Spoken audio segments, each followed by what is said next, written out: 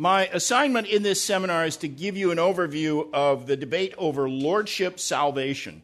Most of you will have heard that term, I think, but if you haven't, that is a derisive name for the view that genuine saving faith in Christ, that is, authentic trust in Christ as Savior, also entails a humble, sincere confession that He is rightfully Lord of all. So if someone remains steadfastly rebellious against the authority of Christ, that person is not a true believer, even if he professes faith in Christ.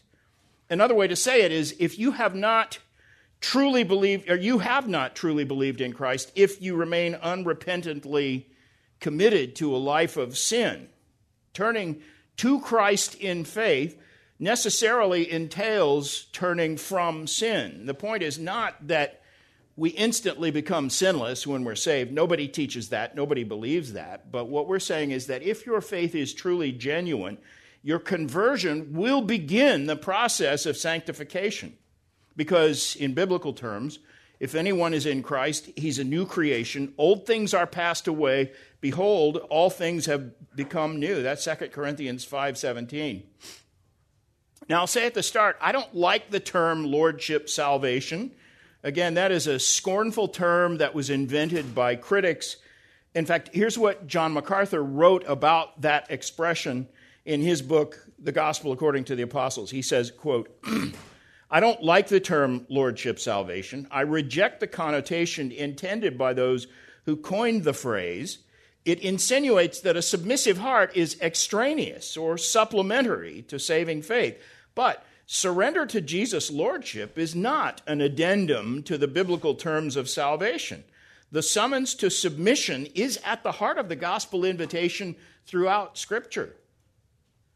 Now, nevertheless, for the sake of argument, I'm not going to quibble today over the term Lordship salvation. I may even use it, but to be even-handed, let's call the opposing view no Lordship salvation. The technical name for no Lordship theology is antinomianism. In fact, don't be intimidated by that word, antinomianism. Here's a definition also from John MacArthur's book, The Gospel According to the Apostles. He defines antinomianism as, quote, the idea that behavior is unrelated to faith or that Christians are not bound by any moral law. Antinomianism radically separates justification and sanctification, and thus it treats practical holiness as optional and elective. That's a good definition of antinomianism. And by the way, there's more than one brand of antinomianism. What we're concerned with in this seminar this morning is no Lordship doctrine. And this is a particular brand of antinomianism that doesn't normally, unlike other antinomians, they don't focus their attack necessarily on the Ten Commandments or the moral law, but instead they redefine faith as a kind of bare intellectual assent. So that in this view, belief in Christ as Savior entails just a notional nod of agreement without any real moral significance or without any kind of heartfelt conviction. You just give mental assent to the idea that Christ promises salvation to anyone who will believe He is Savior. Now, it's important to remember that antinomianism is, first of all, a theological opinion. So when we're saying someone is an antinomian, that's not necessarily even a comment about how they behave. That's a comment about what they believe. You don't have to be living a debauched lifestyle in order to qualify as an antinomian. Some people hold this view because someone they love who professes faith in Christ lives like the devil, or perhaps they have a loved one who died and while they were pursuing a pattern of gross, unrepentant sin, and they want a doctrine that will let that person into the kingdom. Also, the no Lordship view often goes hand in hand with deeper life doctrine.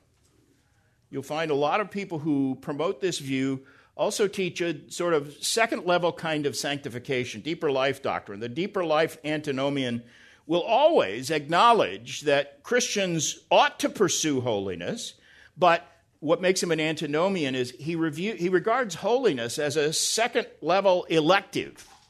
You don't have to be sanctified, but you need to choose that. That's what they teach. In other words, under this view, good works and obedience are seen as optional and ultimately totally irrelevant to the question of whether a person's faith is genuine or not. Some antinomians are even legalistic. You'd think that antinomianism and legalism would be opposites, but they are actually twin errors. They're not polar opposites. They often exist side by side and in the same person because both errors, antinomianism and legalism, emerge from the view that repentance and obedience and good works, those are all purely the results of human effort. That's what both antinomians and legalists believe. Legalism and no lordship doctrine actually have a lot in common because underlying both of these views is a tendency to deny or downplay the truth that genuine holiness is the fruit of God's grace at work in the believer. They think holiness is a human work, purely human work. So the bottom line, those who accept no lordship doctrine miss the whole point of Ephesians 2:10. It's ironic because Ephesians 2:8-9 is perhaps their very favorite text of all, but they miss the point of verse 10, namely that good works have been prepared by God beforehand so that we should walk in them. And they ignore, and in fact they often flatly contradict the truth of Titus 2 verses 11 and 12, which says that the grace of God instructs us to deny ungodliness and worldly lusts and to live sensibly and righteously and godly in this present world. Which this highlights the danger that's inherent in no lordship antinomianism. I've stressed that this is a doctrinal position, and you don't have to live an ungodly life in order to qualify as an antinomian, but what we believe does ultimately affect how we live, and this type of doctrine can be, and it often is, used to cover or justify some secret sin. It's also true that there are some antinomians who do live in open debauchery. And so I want to be clear about this. I don't think everyone who leans towards antinomian opinions is automatically an evil person, but I do think that antinomianism is an evil doctrine. It's a false and unbiblical teaching that accommodates and in the long run fosters ungodliness. Furthermore, no lordship doctrine is clearly refuted by the plain meaning of numerous texts in Scripture. And so I'll admit that when someone wants to argue obsessively that it corrupts the gospel if we call sinners to repentance, then I typically wonder what is the underlying motivation for that person's opinion? Because it can't be good. Now, let me be clear about what we teach. We teach that holiness and good works are the inevitable fruit of saving faith. Good works are not a precondition or a prerequisite to faith or salvation. They're not a prerequisite to genuine belief. They are the fruit of it.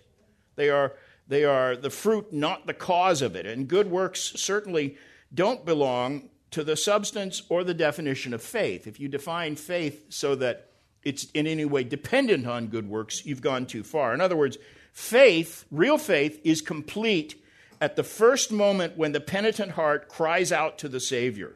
There's no prerequisite work that you have to do. Saving faith is not incomplete until you get baptized or do some good work. However, if a person's faith is genuine, it will immediately begin to germinate and the fruit will come. So that there's no such thing as a perpetually fruitless believer. Matthew 7, verse 17. Every good tree bears good fruit, but the bad tree bears bad fruit. Those are the words of Jesus, who also said, by their fruits you shall know them. So there is a sense in which you can look at the behavior of someone and determine whether he's a genuine believer or not. And furthermore, God is the one who grants repentance. Repentance is not a human work. Acts 11:18. God has granted to the Gentiles the repentance that leads to life. God is also the source of genuine faith. Romans 12:3. God has allotted to each believer a measure of faith. Faith comes from God. When a sinner responds to the gospel with repentant faith, that is to the credit and the glory of God. Neither the faith nor the repentance is a work that the sinner does for himself. So that's the gist of the conflict between lordship salvation and the no lordship error. It's pretty simple, actually. Are good works, is obedience and good works the inevitable fruit of faith, or is it not? And Scripture says it is. So I want to stand with that. Now, I also want to explain and give you a little history here, where my interest in this subject started some 52 years ago when I was first converted. So I need to give you a brief testimony. I didn't grow up in an evangelical church. And the first time I remember having the gospel explained to me was when I was a senior in high school, about a month before I graduated. Some of you have already heard my testimony, so I won't go through it in detail, but here's a short version. I picked up my Bible to read one night, which is something I had never actually done in earnest before. But that night I opened my Bible at random, and it fell open to the first page of 1 Corinthians. And so I started reading, and I thought, yeah, by the way, that's not where you'd send a high school senior to find the gospel, right? 1 Corinthians. And I'd never read more than a verse or two at a time, but that night I thought, maybe I'll read the whole book. And so I counted the pages, and it was longer than I hoped it would be. But I thought, it's worth the effort. Let's try. And so I started reading, and the first 3 chapters of that epistle seriously convicted me. It's like it was written directly to me because I had immersed myself in politics and philosophy and classical music, and my highest goal in life was to be sophisticated and intellectually dazzling and wise in the ways of the world. Those of you who know me are probably amused at my adolescent ambition, I wanted to be sophisticated. As Calvin might say, good luck with that. But still, that's how I thought I might make myself acceptable to God. But those first 3 chapters of 1 Corinthians are dominated by the truth that God chose what is foolish in the world to shame the wise. And the passage that hit me like a hard gut punch was 1 Corinthians 3, verses 18 through 19, which says, "If any man among you thinks that he is wise in this age, he must become foolish, so that he may become wise. For the wisdom of this world is foolishness before God." My first love was politics, and I thought, it's like talking about politics, the wisdom of this world. It's foolishness with God. When I read that, I knew I was lost. But I kept reading because I wanted to find the way out of what seemed to me like a hopeless condition. And I read until I got to chapter 12, where these words grabbed me by the throat and would not let go. 1 Corinthians 12, verse 3.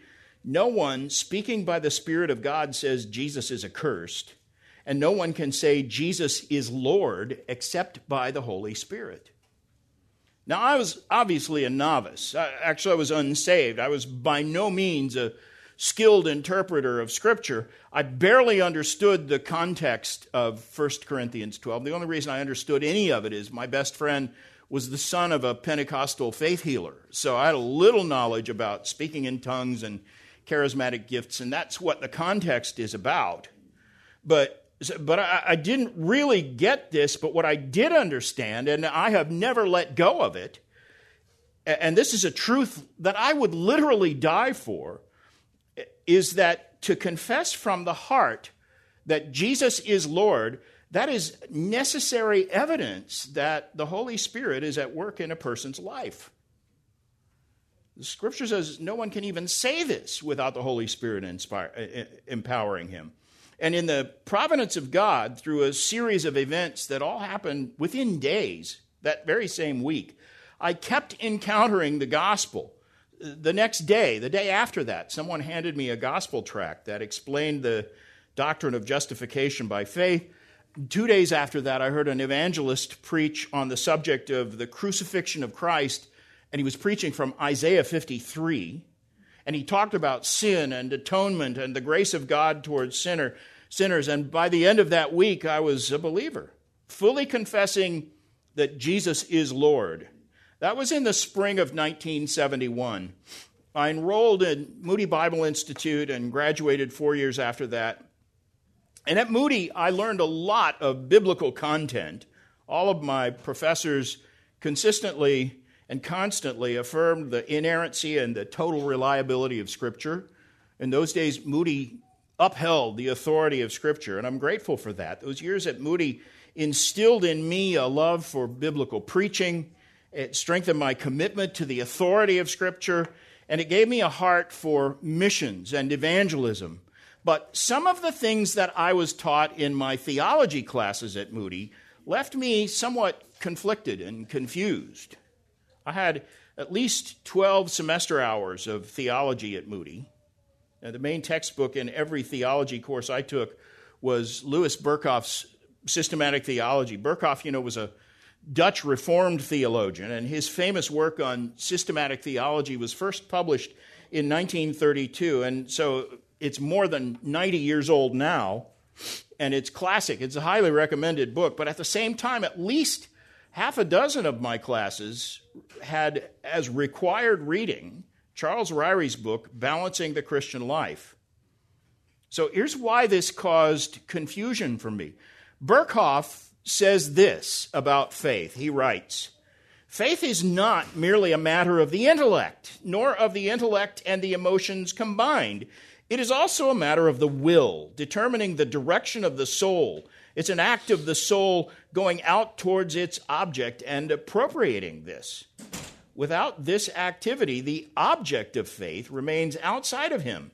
And in saving faith, it is a matter of life and death that the object," which he's talking about Christ there, "be appropriated. True saving faith, therefore, consists in a personal trust in Christ as Savior and Lord, including a surrender of the soul as guilty and defiled to Christ, and a reception and appropriation of Christ as the source of pardon and spiritual life."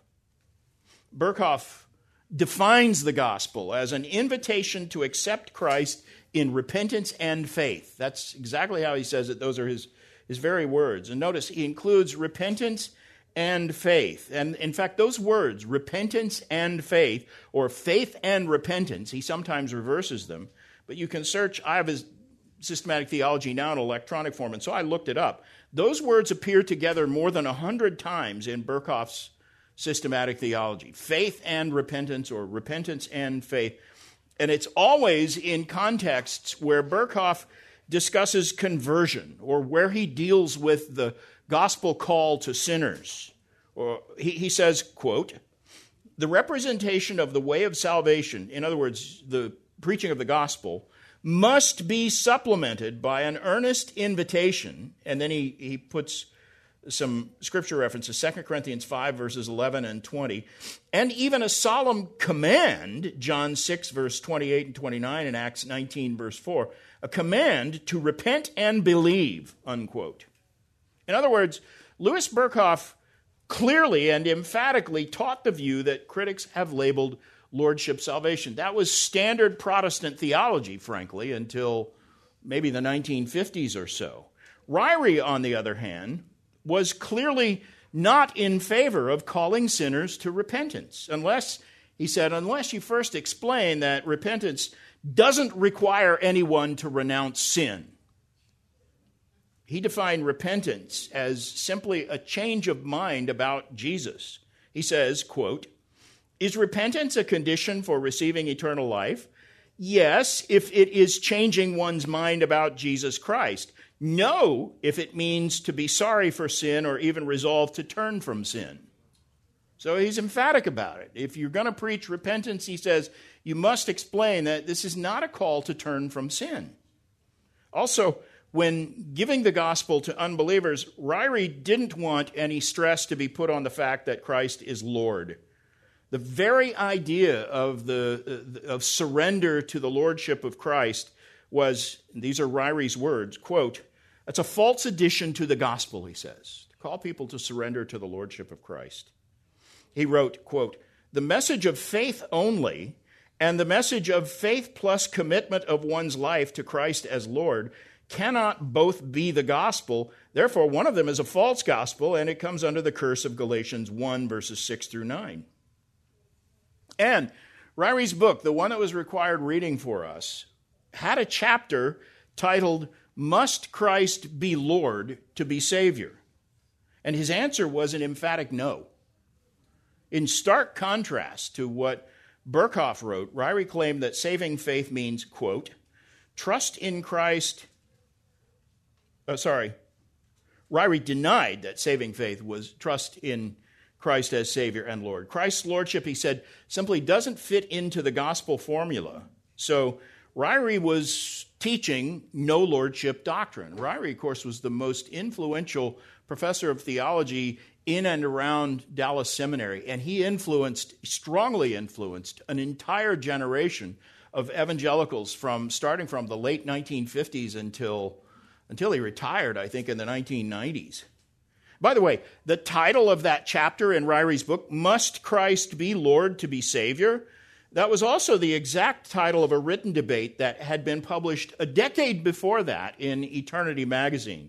In 1959, John Stott and Everett F. Harrison, that's hard to say, Everett F. Harrison, each of them wrote an answer for Eternity magazine to the question, must Christ be Lord to be Savior? And Everett Harrison answered the question with a qualified no. He said, Christ does not need to be Lord in order to be Savior. He wrote, quote, strong reasons exist for rejecting the notion that one must make Jesus his Lord as well as his Savior in order to be truly redeemed. Now, to be fair, I think Everett Harrison's view was a little milder than Charles Ryrie's. Ryrie had this entire category of fruitless believers whom he called carnal Christians.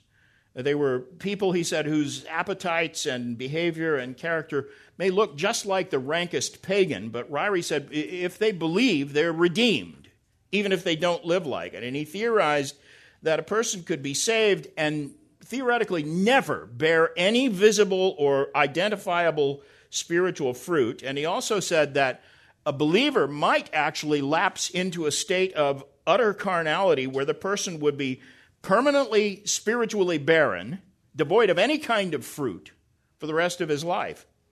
Everett Harrison, on the other hand, said that if a person's faith is genuine, then he wouldn't knowingly deny or refuse the lordship of Christ, but he said Christ's lordship is not the issue in salvation, and it is both unfair and confusing to the sinner to introduce the idea of Christ's lordship until after the person is converted. So you can see the evolution of this view from Everett Harrison, a kind of milder view, and then Ryrie took it to a further extreme, and Zane Hodges then took it to an even further extreme. But I'll take questions at the end if I take them. If we have time. Okay. In that Eternity article, Everett Harrison kept using that expression, make Jesus Lord. He said, we must first accept Jesus as Savior, and then, he says, and these are his exact words, as we come to know him, we make him Lord. And that kind of language became commonplace. And in my early years as a Christian in the 1970s, most of mainstream evangelicalism was fairly steeped in the notion that you could accept Jesus as Savior through a kind of superficial, merely intellectual sort of faith, and then wait until later, years later, if you were so inclined, to decide whether you wanted to make him your Lord. You have the authority, supposedly, to make him Lord. Again, the allowance Ryrie made for those spiritually barren carnal Christians, as he called them, went much further than I think Everett Harrison ever would have theorized. And then, as I said, in the 1970s, Zane Hodges was on the faculty at Dallas Seminary along with Ryrie, and he took Ryrie's view and carried it to an even further extreme. I think even Ryrie was probably uncomfortable with how far Zane Hodges and his followers took themselves into the black hole of antinomianism. Hodges theorized that a single moment of intellectual assent to the gospel is enough to guarantee eternal salvation, even if the convert quickly forsakes the faith and permanently abandons Christianity. Or in the parlance of today, suppose he, does a Josh Harris and publicly deconstructs. Hodges' argument was that a person like that is still guaranteed eternal life. Hypothetically, let's suppose an unbeliever attends an event where a Christian and an atheist are having a formal debate, and he hears the Christian's arguments first, and in that moment, he decides that the arguments he just heard are reasonable. He accepts the first debater's premise that there is a God and Jesus is the only true and the true and only Savior, and for the moment, he gives intellectual assent to the gospel. But then minutes later, he hears the atheist and decides, no, maybe the atheist's arguments are more persuasive. And so before he even leaves the building, he rejects Christianity and never again gives any serious thought to the claims of Christ. By Zane Hodges' reckoning, that guy could rest in the promise of eternal life because he did believe in Jesus as Savior, even though his faith lasted less than 20 minutes. And those who follow Zane Hodges in this teaching will say, shame on anyone who teaches anything that might unsettle that guy's assurance. This is their big complaint with Lordship salvation. If Lordship salvation is true, then a guy like that can't even have any assurance. Trust me, I've had conversations with several people who hold that view. Zane Hodges was by no means alone in embracing and propagating this radical flavor of no lordship antinomianism. There were some other equally radical teachers. I think of Mike Kokoris, who was pastor of the Church of the Open Door here in Los Angeles in the mid-'80s, and Ray Stanford, who was the founder of Florida Bible College. Both of them aggressively taught this kind of radical antinomianism. They said it's out-and-out heresy to call a sinner to repentance or to urge any unbeliever to surrender to the lordship of Christ. Or it's heresy, they said, to believe that turning to Christ means repenting or renouncing any kind of sin. They also denied that the gospel calls sinners even to become disciples of Christ, because they said discipleship is costly, but salvation is free. Now, I'm not going to catalog the moral failures of these men and other well-known no-lordship apologists, but several of the most aggressive advocates of this view fell into scandalous moral failures, including Mike Kokoris and Ray Stanford. And I'm convinced that they were drawn to this doctrine in the first place because it seemed an easy way for them to justify their secret sins. And you can use Google if you want to find out what became of Mike Kokoris or Ray Stanford. I'm not going to recount it. And incidentally, as far as I can tell, Ray Stanford, president founder of, I think it was called Miami Bible College, he was the one who coined the nickname Lordship salvation for the view that he opposed. And one of the main beliefs that underlies the no lordship system is the idea that if repentance entails a renunciation of sin, then repentance must be regarded as a human work. And since Scripture says you've been saved by grace through faith, not as a result of works, they therefore are trying to eliminate from the gospel message any hint of a summons to repent. In short, they deny that to turn to Christ requires you to turn in any way from sin. Now that's exactly contrary to Hebrews 6, verse 1, which says the most elementary teaching about Christ, indeed, the very foundation of gospel truth, is that summons calling sinners to repentance from dead works and faith towards God. Those things go hand in hand. In fact, those are the exact words Scripture uses, Hebrews 6:1, repentance from dead works and faith toward God. There is no more elementary doctrine of Christianity. In fact, the writer of Hebrews there is listing this as one of the elements of our faith. And there's nothing more elementary. There's no more fundamental article of faith for the Christian than what 1 Corinthians 12 says the Holy Spirit himself empowers us to confess that Jesus is Lord. Now, think this through. If you eliminate the idea of repentance from dead works, if you take that out of the gospel message, you're going to need to mute any discussion of sin or sinfulness, the fallen of humanity. If you can't stress the problem of sin, then there really is no need to explain to sinners why they need atonement. Ultimately, no lordship doctrine eats away at the very heart of the gospel message. And so during that era in the mid-20th century, when varieties of no lordship doctrine began to dominate evangelical teaching, the result was a message that thoroughly emasculated the gospel. The message became, God loves you and has a wonderful plan for your life. And most evangelicals were absolutely convinced that that is the way we need to proclaim the gospel message to the world.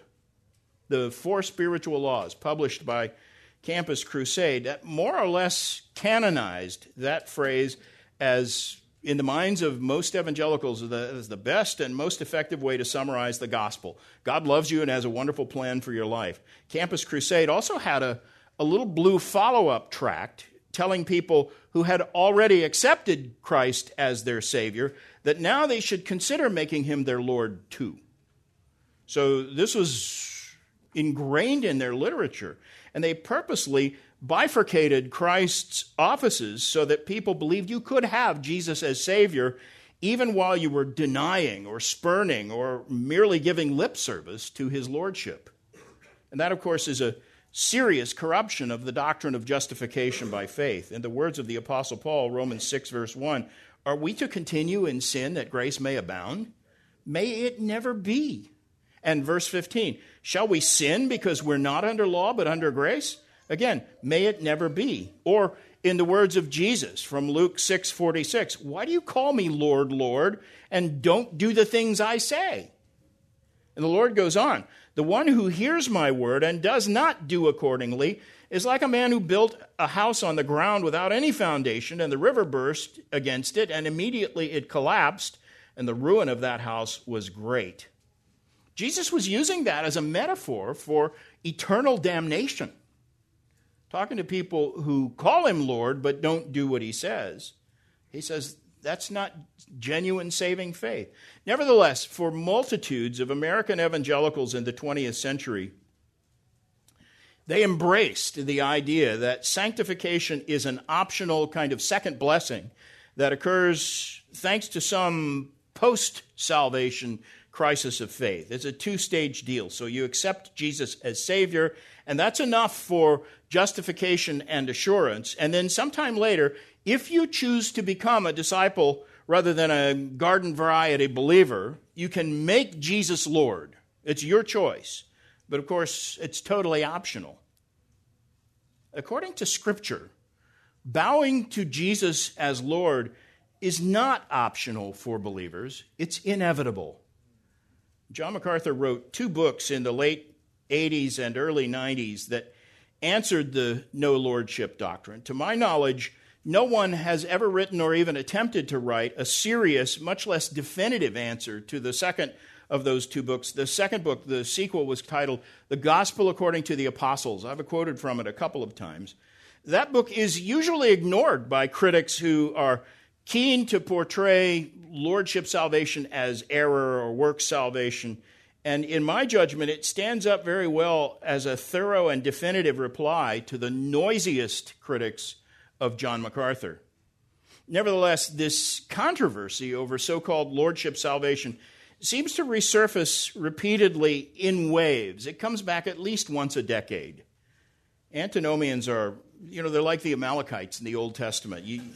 You might think they've been dealt a decisive defeat, but they somehow manage to regroup and recruit people who don't understand what a crushing blow has been dealt to their system, and they come back with the same failed arguments again and again.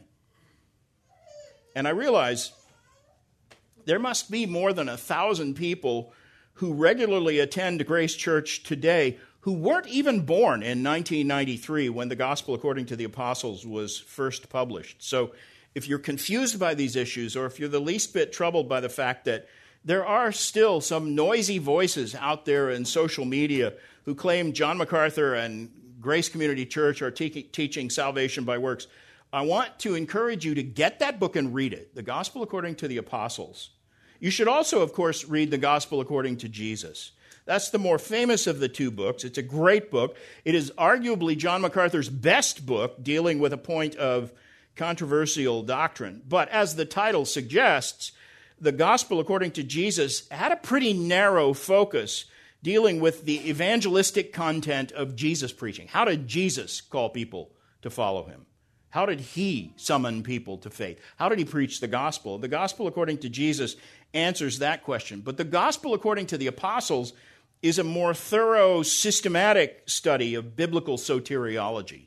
It covers all the questions and answers all of the critics. And the Gospel According to the Apostles deals with some issues in this debate that the Gospel According to Jesus didn't address in quite as much depth, like the doctrine of assurance and the principle of sola fide and the imputation of Christ's righteousness and the relationship of justification and sanctification. All of those things are dealt with most thoroughly in the Gospel According to the Apostles. So I recommend that. And let me say this for people who might listen to this recording online. If you are inclined to be a critic of Lordship salvation, and yet you haven't even read the Gospel According to the Apostles, my advice is hold off publishing your criticism until you've read it. The antinomians of the 1970s were almost entirely Dallas Seminary-style dispensationalists. And that was so much the case that when James Montgomery Boyce critiqued the no lordship error, he referred to it as the Dallas Doctrine, which made the Dallas Theological Seminary people furious. But it was true. This view had a much bigger footprint than Dallas Theological Seminary, but all the lines traced back to DTS. And in the early 70s, when I was converted, the spiritual and geographical center of American evangelicalism was Wheaton, Illinois. Virtually every blue-chip evangelical institution had headquarters, or at the very least, some strong ties to Wheaton. Wheaton was, of course, home to Wheaton College and Christianity Today magazine and the National Association of Evangelicals, Tyndale House, Victor Books, and several other evangelical publishing companies. And it was also the home to many large missionary organizations, evangelical missionaries. Moody Bible Institute's campus was located in downtown Chicago, but 90% of the faculty in my student years and the staff at Moody, 90% of them lived in the Wheaton area. So even Moody had ties, close ties to Wheaton. And the doctrinal homogeneity among these organizations was, I would say, comparable to their geographical solidarity. In other words, they were pretty much all in the same place theologically. Virtually all Wheaton-style evangelicalism had roots in old-style dispensationalism. I'm talking about John Nelson Darby, the founder of dispensationalism, Cyrus Ingerson Schofield, the writer of the Schofield Bible, Louis Sperry Chafer, who was one of the founders of Dallas Theological Seminary. There weren't a lot of strong Reformed influences in the upper echelons of leadership in Wheaton-style evangelicalism in the early 1970s. And in those days, the wall of separation between dispensationalists and their Reformed brethren, it was a lot harder to traverse than it is today. And in those days, Reformed denominations and all of their institutions tended to converge around Grand Rapids, the way dispensationalists clustered in Wheaton. So you had these, two camps. Are you Wheaton or are you Grand Rapids? And that said a lot about a person's theology. But from the early part of the 20th century until at least the mid-1970s, the brand of religion that constituted, I think, the evangelical mainstream was the Wheaton flavor. It was heavily influenced by the revivalism of D.L. Moody and Billy Sunday and Billy Graham. In fact, those are the three most influential American evangelists of the past 100 years, 150 years. Moody, Billy Sunday, and Billy Graham. And can I be candid? All three of them were pretty weak theologians. That's true especially of D.L. Moody and Billy Sunday.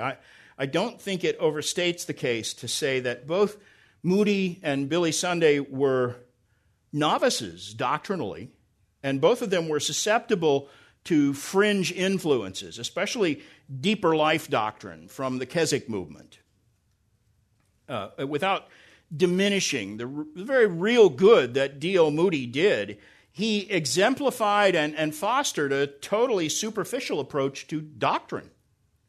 He was by no means a precise or careful theologian, and he really didn't care to be one. Billy Sunday was even more shallow theologically. He was a baseball player who was famously converted, and he was purposely crass in his style of delivery. Evangelical Christianity actually became disturbingly lowbrow from the beginning of the 20th century on. And Billy Graham tried to get away from that boorish style. He didn't, like Billy Sunday, climb up on the piano to preach or any of that stuff. But despite his attempts to bring the veneer of polite refinement to large-scale evangelicalism, Billy Graham remained much too superficial when it came to doctrine.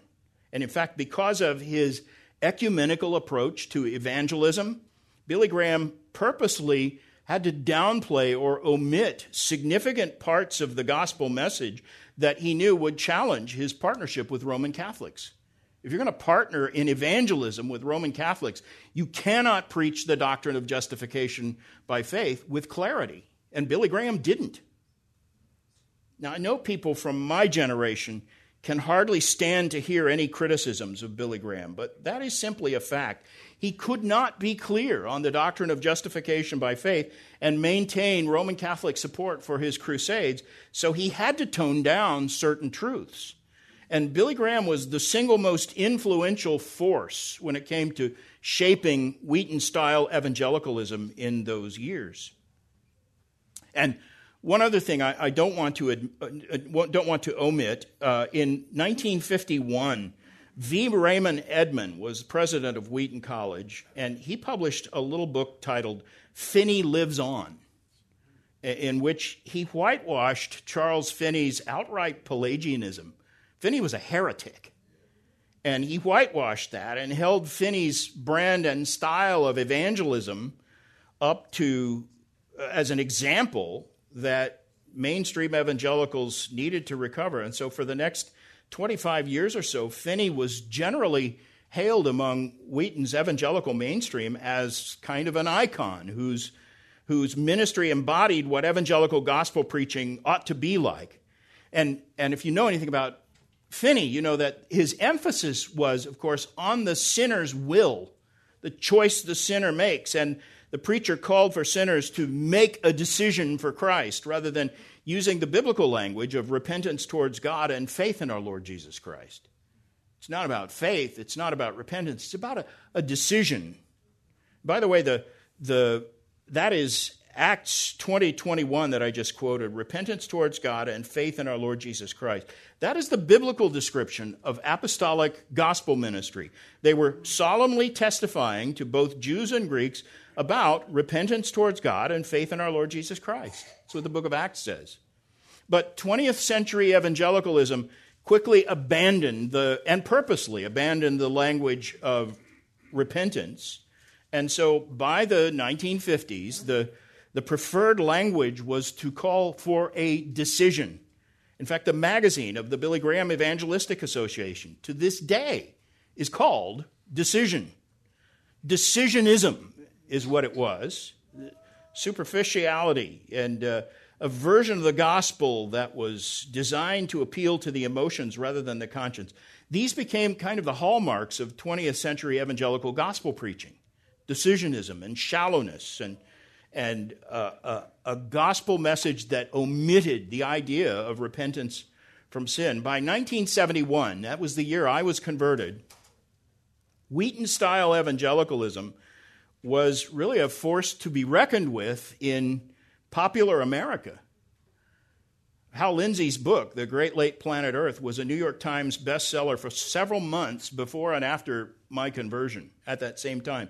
The Jesus movement was underway here on the West Coast at the time, and most of those who were converted in that movement, if they didn't get sucked into cults, as many of them did, they ended up in Calvary Chapel, which was a blend of conservative charismatic doctrine with Wheaton-style dispensationalism.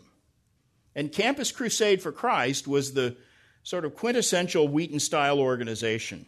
And in fact, within a year after my conversion, Campus Crusade organized an event in 1972. The event was called Explo 72. If you've never heard of Explo 72, you should look up the Wikipedia entry on it. Explo 72 was a big deal in 1972, and it was designed to be an evangelical version of the 1969 Woodstock Festival. They were copied deliberately from Woodstock, and from a purely numerical point of view, it was a huge success. 80,000 students attended. That was a bigger crowd than that year's Super Bowl drew. That was Super Bowl VI, by the way, when Roger Staubach beat the Miami Dolphins. Huge Super Bowl, and they didn't even have the same size crowd as Explo 72. In my judgment, Explo 72 represented the apex of popularity for Wheaton-style religion and all of its distinctive features, especially decisionism and superficiality and a raw appeal to emotion with little or no stress on the actual gospel. Other than lots of generic mentions of Jesus' name, Explo 72 had almost no actual gospel content. There was no careful explanation of what the Bible says about sin and redemption through the atoning work of Christ. There was no mention of justification by faith. And in fact, just like the Billy Graham crusades of that era, this event was purposely designed to be as ecumenical as possible. So lots of Roman Catholics participated, and no one wanted to offend them by bringing up the principles of sola fide and sola scriptura and sola gratia, or Christ as the only mediator between God and men. These things were unmentionable at that conference. And by the way, when I say there was a pathological shallowness to it, I'm not overstating the case. Chris Christopherson was one of the headline acts at Explo 72. And I read an article a few months ago where more than 40 years after that event, they talked to one of the guys who had helped plan Explo 72. He was still gushing over the emotional impact and all the noise and spectacle, and he told a reporter, and I quote, "It seemed just so loud and so upbeat. People were really emotionally involved in the music." And he still believed that all that raw emotion, unanchored to any kind of gospel truth, was a good thing. He thought it was a good thing. Lots of people must have been thinking the same way, because that style caught on. And the superficial emotionalism that brand of religion had brought into churches began to influence people's philosophy of ministry, church leaders' philosophy of ministry. And the result was the pragmatism of the seeker-sensitive movement. Megachurches arose whose sole idea, the main goal, was to draw crowds, not to actually proclaim the gospel or to teach people the truth about doctrine or scripture, but just to use entertainment and a spectacle to draw the biggest crowds possible. And all of this filled the churches with people whose knowledge of the gospel was so superficial and their faith was so barren of fruit that for decades now, it's frankly pretty hard not to surmise that, and in fact, I say this almost as a fact, I'm certain this is correct, that there are more false converts than real ones among the crowds of people who self-identify as evangelicals. The fact that somebody tells me he's an evangelical doesn't necessarily convince me that he really knows the Lord.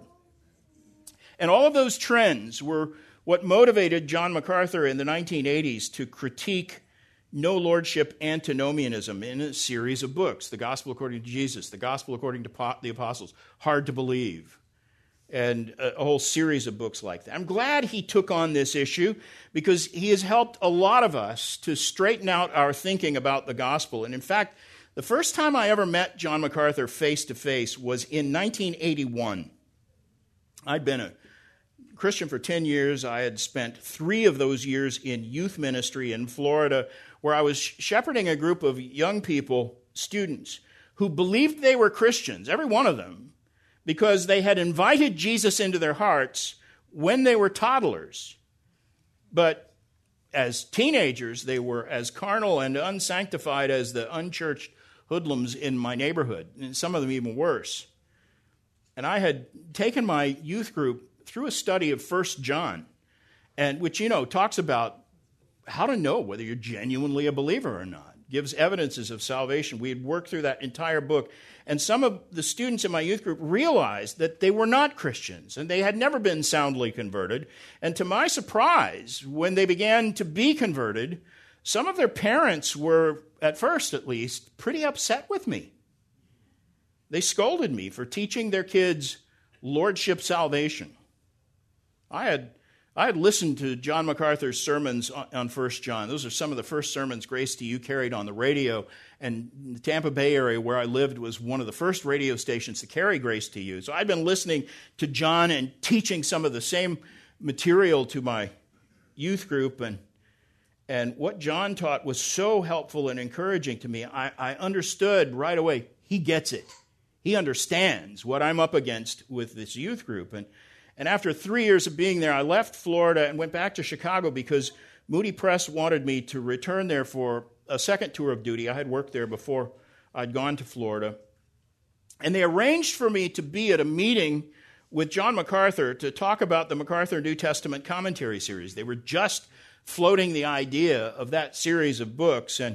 And that was where I met John for the first time. We sat around a round table with a bunch of editors, and I sat through this meeting, didn't say much, but when the meeting was over and everybody's milling around the punch bowl and all that, I went over to John, and my very first words ever to him were this. I said, I listen to you every day on the radio, and I think you need to do a book on the Lordship issue.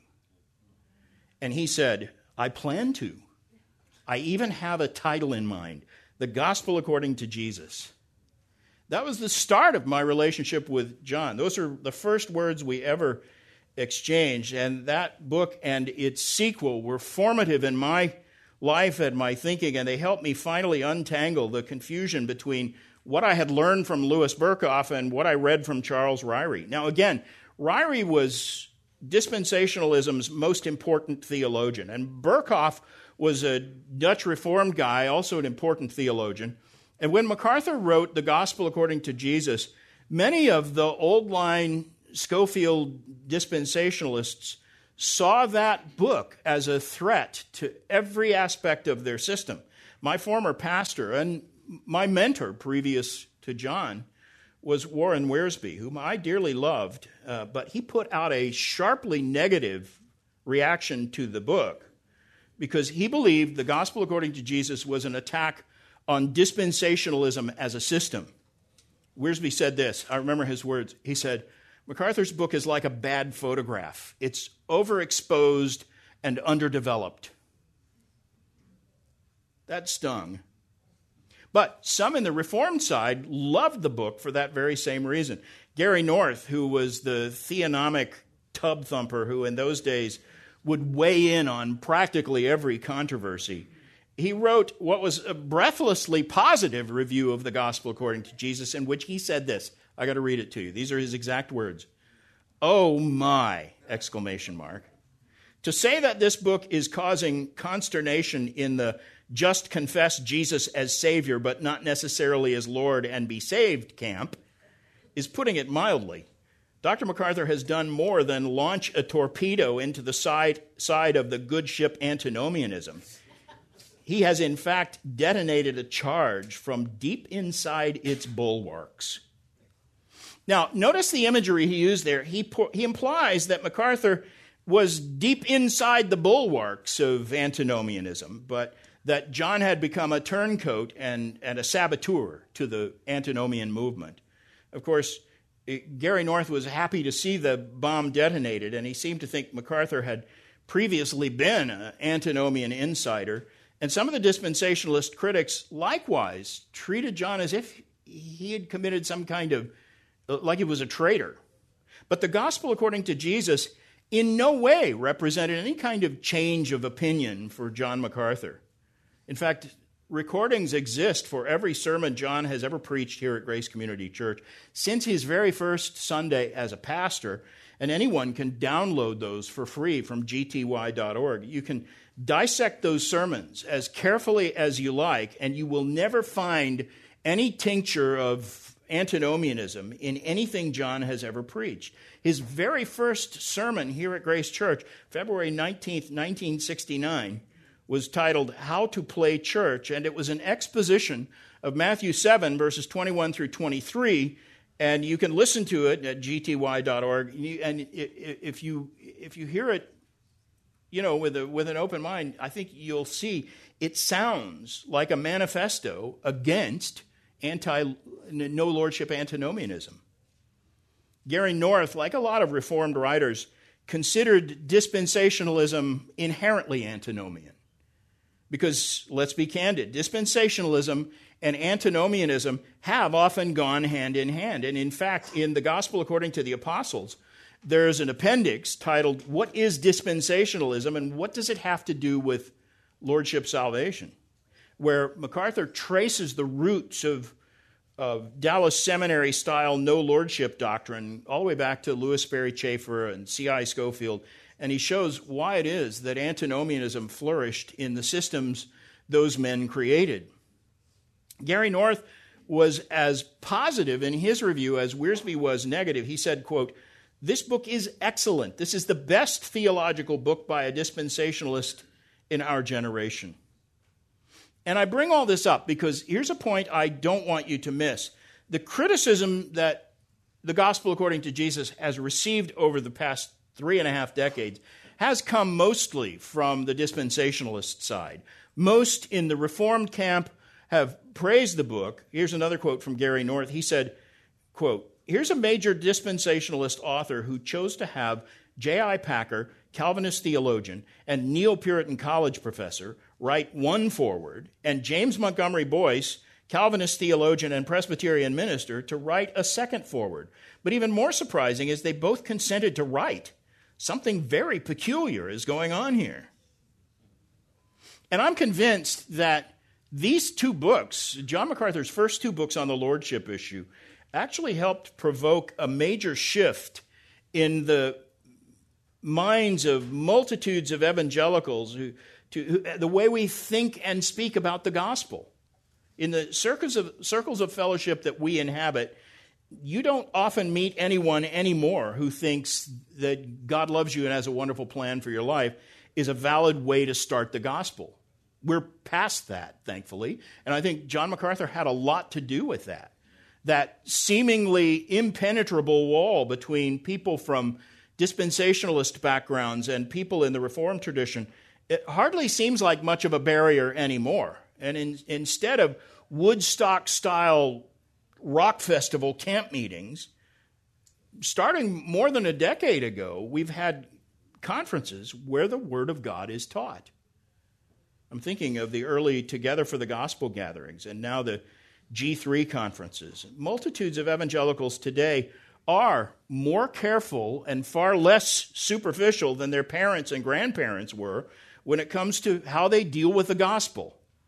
And all of these are trends to celebrate. You ask what I'm encouraged about in the church, that's one thing. But antinomianism continues to resurface and lead people astray, and it's one of those errors that I think will probably continue to trouble the church in wave after wave until Christ returns.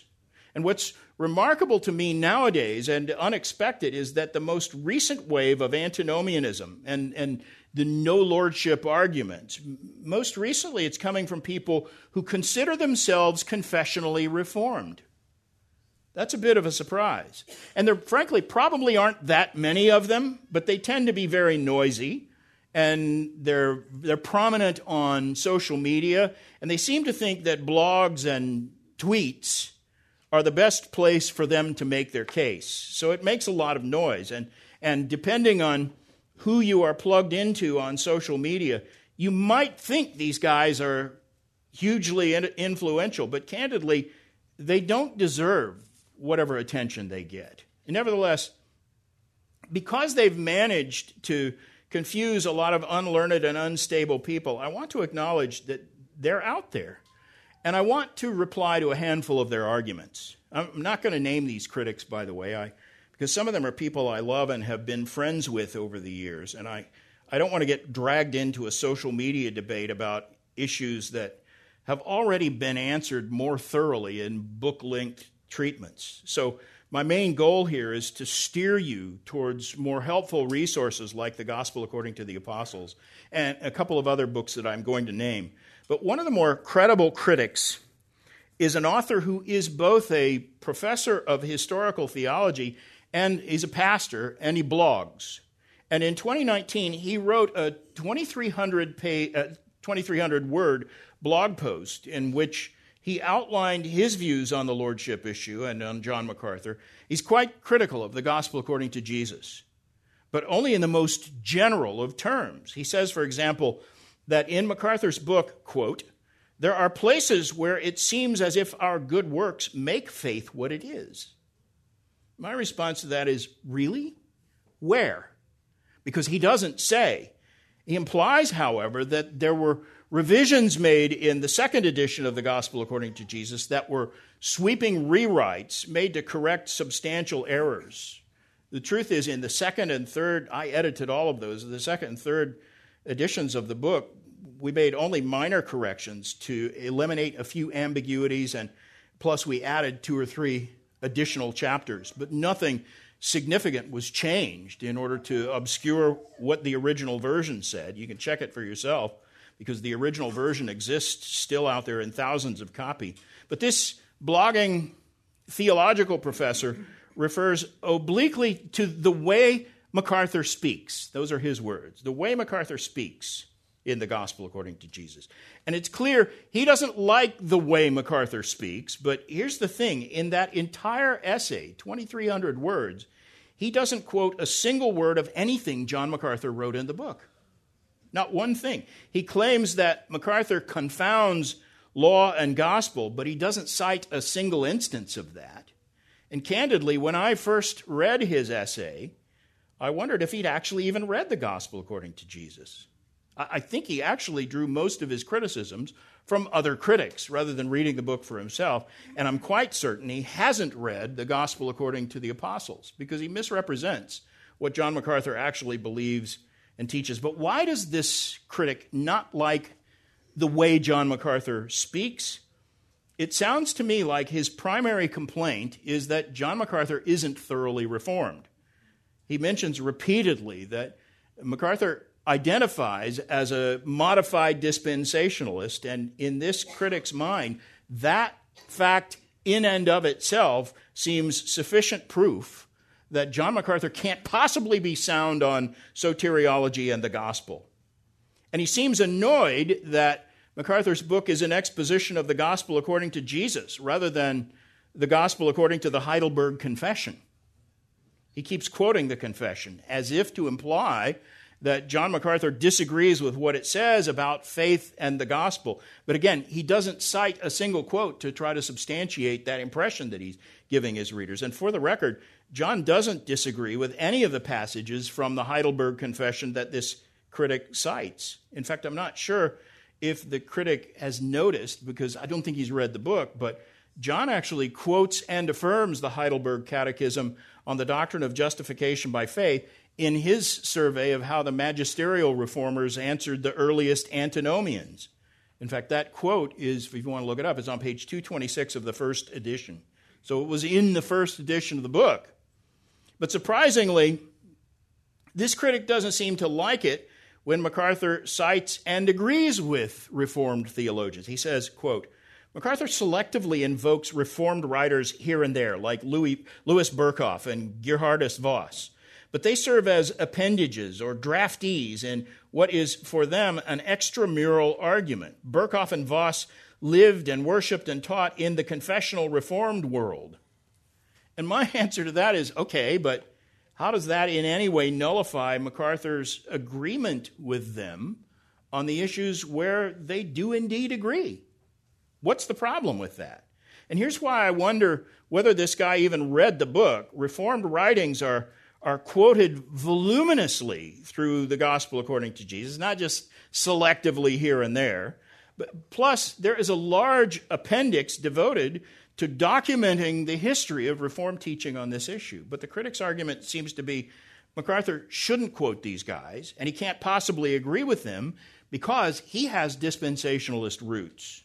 Apparently, he thinks dispensationalists simply cannot honestly cite or agree with the reformers on soteriology or any other point of doctrine. He writes, quote, dispensationalists should not simply assume that the reformers read the Bible as they do. They did not. He says, quote, neither side in the Lordship debate is deeply rooted in the Reformation.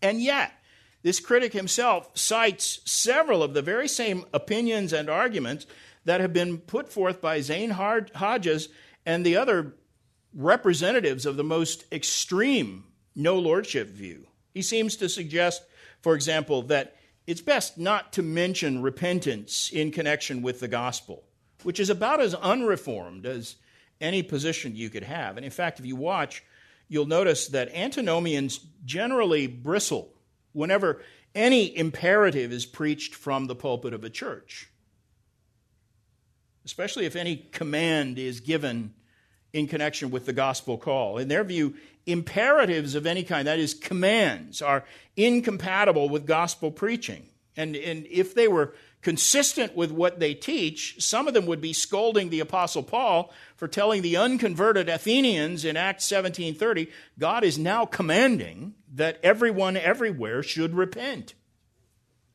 But this critic says, quote, the gospel is the announcement by Jesus and his apostles of what Christ has done for us, outside of us.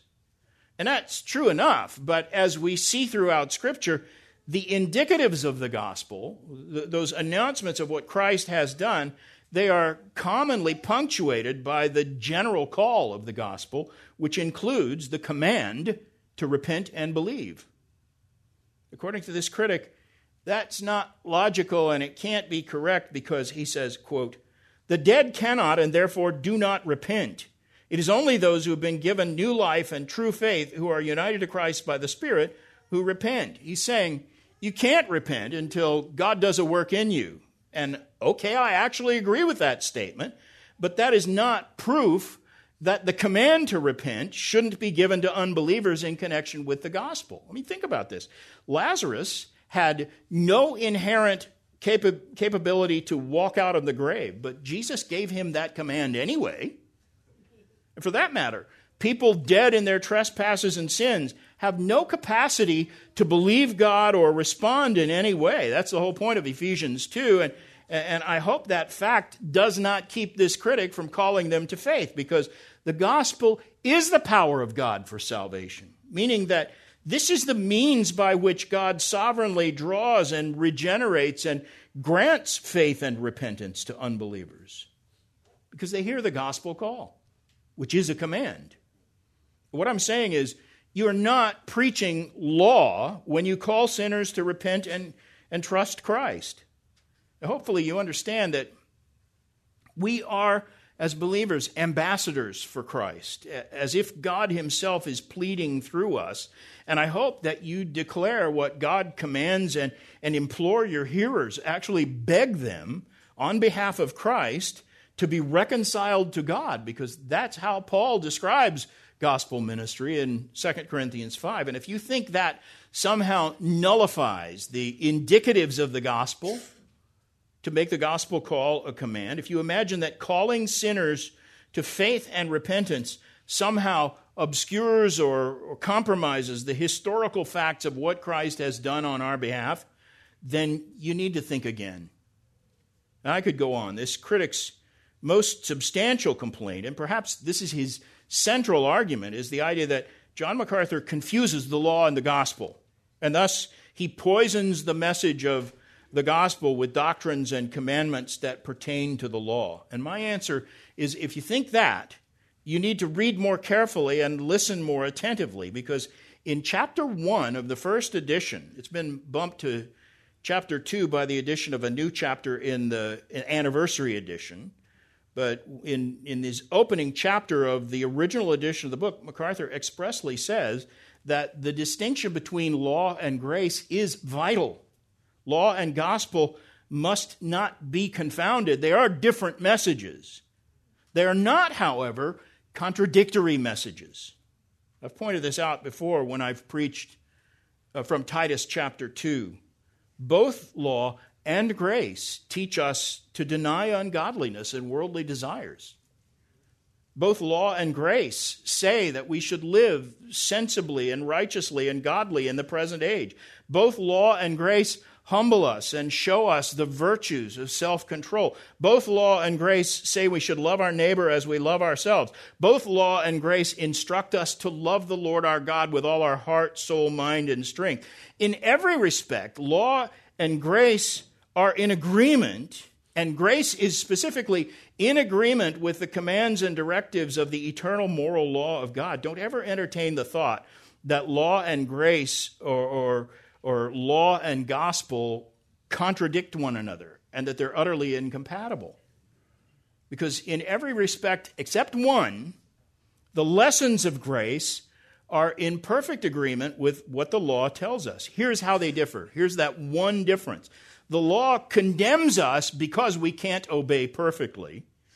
Grace grants us forgiveness on the basis of Christ's own perfect obedience. But grace doesn't nullify the moral principles on which the law is based, because those moral principles are a reflection of God's attributes, and therefore they are eternal. They, by definition, can't change or be done away with. And as MacArthur says in response to the dispensationalist antinomians, that means God's law is not rendered utterly irrelevant in the gospel era. It's okay for Christian ministers to preach the imperatives of Scripture, to walk people through the law. The New Testament itself is full of imperatives. Jesus himself said, John 14:15, "If you love me, you will keep my commandments." And if it troubles you to hear that, you might be flirting with antinomianism. And antinomianism undermines not only the gospel, but also the law. Not only the law, but also the gospel. As the apostle says in Romans 7, verse 7, "Is the law sin? May it never be. Rather, I would not have come to know sin except by the law." The law has a definitive purpose, and it's a good one. One final point. That theology professor's blog post about John MacArthur and the gospel according to Jesus made the claim that MacArthur overstates the seriousness of the antinomian error. He's basically saying antinomianism isn't that big a deal. And in support of that charge, he links to a YouTube video that was made by a guy who identifies himself as a graduate of the Master's University with a degree in biblical studies. I didn't know it when I first watched this, but I know and am friends with the father of this former student graduate who made this YouTube video. It's a 21-minute video in which this TMU graduate is sharply critical of John MacArthur and specifically his teaching on the Lordship of Christ. And he refers to a sermon John MacArthur preached on Jude 4. That's where Jude warns about ungodly persons who, he says, have crept into the church unnoticed, and they turn the grace of God into sensuality and deny our only Master and Lord Jesus Christ. In other words, Jude is talking about the extreme antinomians, no lordship devotees. They turn the grace of God into licentiousness. And in that sermon, John mentioned a comment that had been posted in social media by a master's seminary grad. And this guy was a pastor who graduated from the seminary who said he was formally renouncing lordship salvation. And he was using classic antinomian rhetoric to defend his new view. Now, John MacArthur cites this without actually saying who he's talking about. He doesn't name names. But the critic of that video, this kid who graduated from the college, knew the author of the tweet that John was responding to. It was a friend, he said, and the guy who made the video, he held the same views, and this guy was angry. And his ultimate claim was a criticism of John MacArthur for suggesting that love for Christ is part and parcel of genuine saving faith. John said, if you have genuine faith, you will have a love for Christ. You can't be indifferent about him, or you don't really believe him. And this guy said, that's law, not grace. He said, that's the first and great commandment, love the Lord your God with all your heart, soul, and mind. That's law. So he's mingled law, he says, and that's where John MacArthur goes wrong. You don't have to love Christ in order to have saving faith. This guy was especially torqued that John MacArthur treats radical no lordship doctrine as a kind of seriously disqualifying error, saying if that's the view you hold, you shouldn't be in ministry. John had said for many who buy into the no lordship antinomian view, it's a doctrine that propels them in the direction of total apostasy. Either they or their followers will become apostate because of the dangerous influence of that doctrine. And here's the thing. That fellow posted that video in October of 2019. 2 years later, that same guy, former graduate of the Masters University, started posting videos explaining why he was deconstructing. That was his word, meaning he had decided to abandon Christianity completely. He divorced his wife. He renounced his faith. In other words, although he was incensed at John MacArthur for suggesting that this brand of antinomianism might push you into apostasy, that is precisely what happened. And in the past year alone, this guy has uploaded more than 15 more videos deconstructing the faith that he once professed to hold. But he's still keen to complain that he hasn't exactly embraced atheism. At the end of one of his deconstruction videos, he says this, and I quote, "I am very spiritual. I don't know that I'm a Christian. Of course, Jesus wasn't a Christian. But I definitely love others. I love God. I love myself," unquote. Now remember, his argument 2 years before that was that love for God is a legalistic standard for spirituality. So I guess this guy's become a legalist himself. Anyway, back to the theologian blogger who quoted that guy as documentation for his claim that John MacArthur is exaggerating the dangers of no lordship doctrine. What did he do with that link to that video after the guy actually confirmed John MacArthur's point by becoming an apostate himself? What did the theology professor do? He quietly deleted it without noting that the expert opinion he had cited actually came from a guy who did in fact subsequently abandon the faith. Now let me sum up. I don't think rank antinomianism of the no lordship variety is as pervasive in the evangelical movement as it was 40 years ago, before John MacArthur wrote The Gospel According to Jesus. But it troubles me to see this flavor of antinomianism making a comeback, especially since now it's coming from ostensibly reformed sources and being propagated primarily through social media. Be on guard against it. And if you think John MacArthur overstates the dangers of antinomianism, listen to what Samuel Rutherford said about it. Rutherford was a Scottish Presbyterian pastor and a theologian in the early 1600s, and he was a leader among the Covenanters, the most reformed of reformers. His generation was the bridge between the magisterial reformers and the Puritans. And here's what he said about antinomianism, quote, "The papist is the black devil, taking away all certainty of assurance that we are in Christ or that any man can even know this. The antinomian is a golden white devil, a spirit of hell clothed with all heaven and the notions of free grace." And Rutherford goes on to say that if good works are utterly irrelevant to the question of whether our faith is real, if that's what you think, he says, then you forfeit the joy and rejoicing that we have in a testimony of a good conscience. He points out that the fruit of the Spirit listed in Galatians 5:22, these are the best evidences that the Spirit is at work in us. And those who lack the evidence of the fruit of the Spirit don't have any right to a settled claim of assurance. Maybe a Christian falls into sin. Doesn't mean he loses his salvation. It does mean he has no right to assurance as long as he is pursuing this sin. That is precisely the point the no lordship antinomians object to.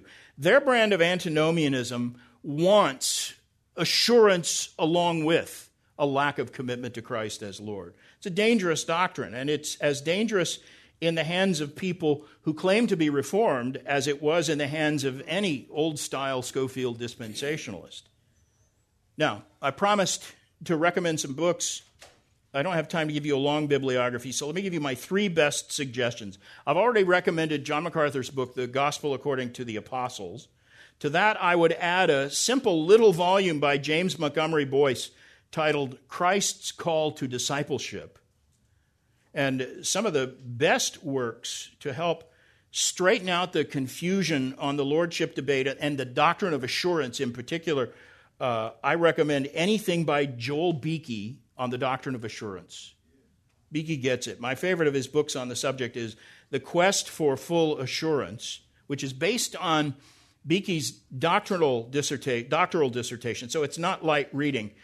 And although the focus of the book is on the doctrine of assurance, it answers all of the major objections by those who are so keen to discredit the fact that God has ordained that his people should be distinguished by love and good works. All right, we've got 5 minutes. I will take a few questions. Did you have one? Yes, sir.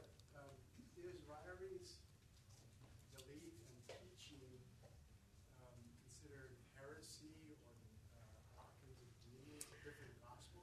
Yeah, that's a great question.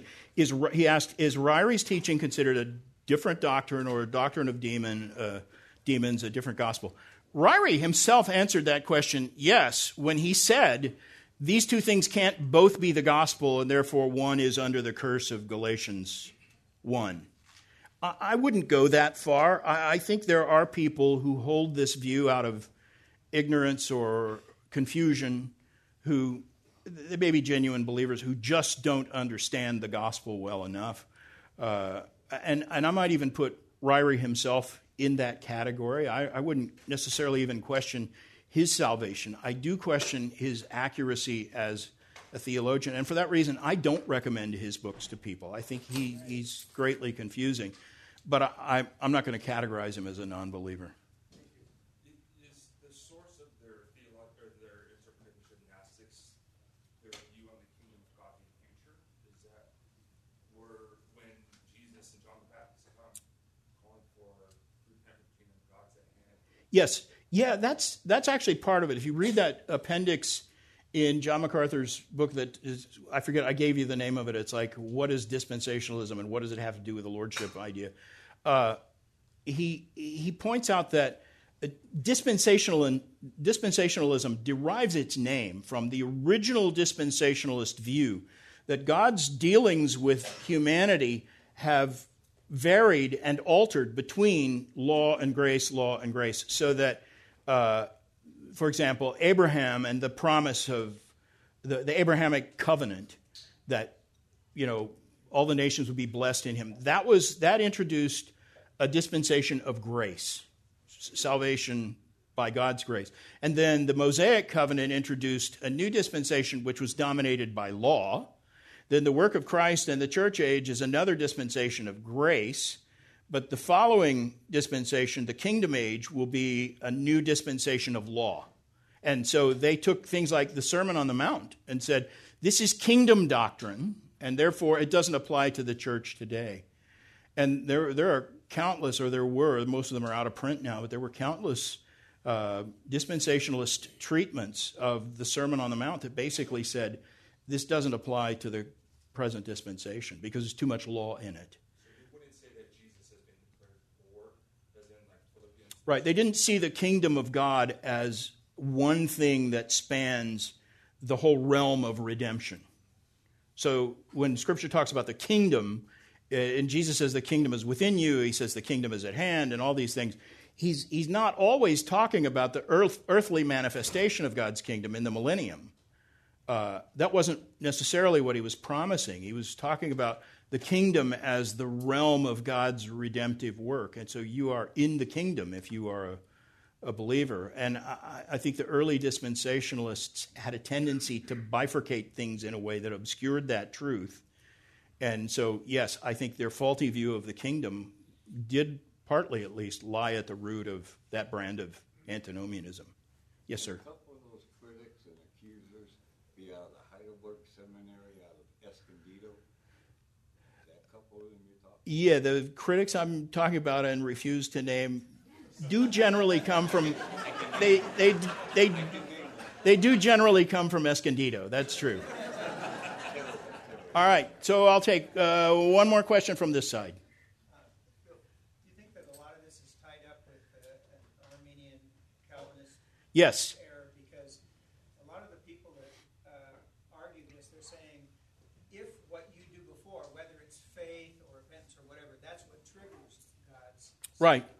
Yeah. then you can't put lordship up there in front, because how can you possibly make Christ Lord enough to be acceptable? Right. So his question is, how much of this debate is tied in with the debate between Calvinists and Arminians? And I would say to a very large degree that's true. That's why it surprises me that any Reformed critic who considers himself a Calvinist would have a problem with this and try to argue that repentance is a human work. The Reformed have always taught that repentance is a gift of God. It's a work of God in the heart of a sinner.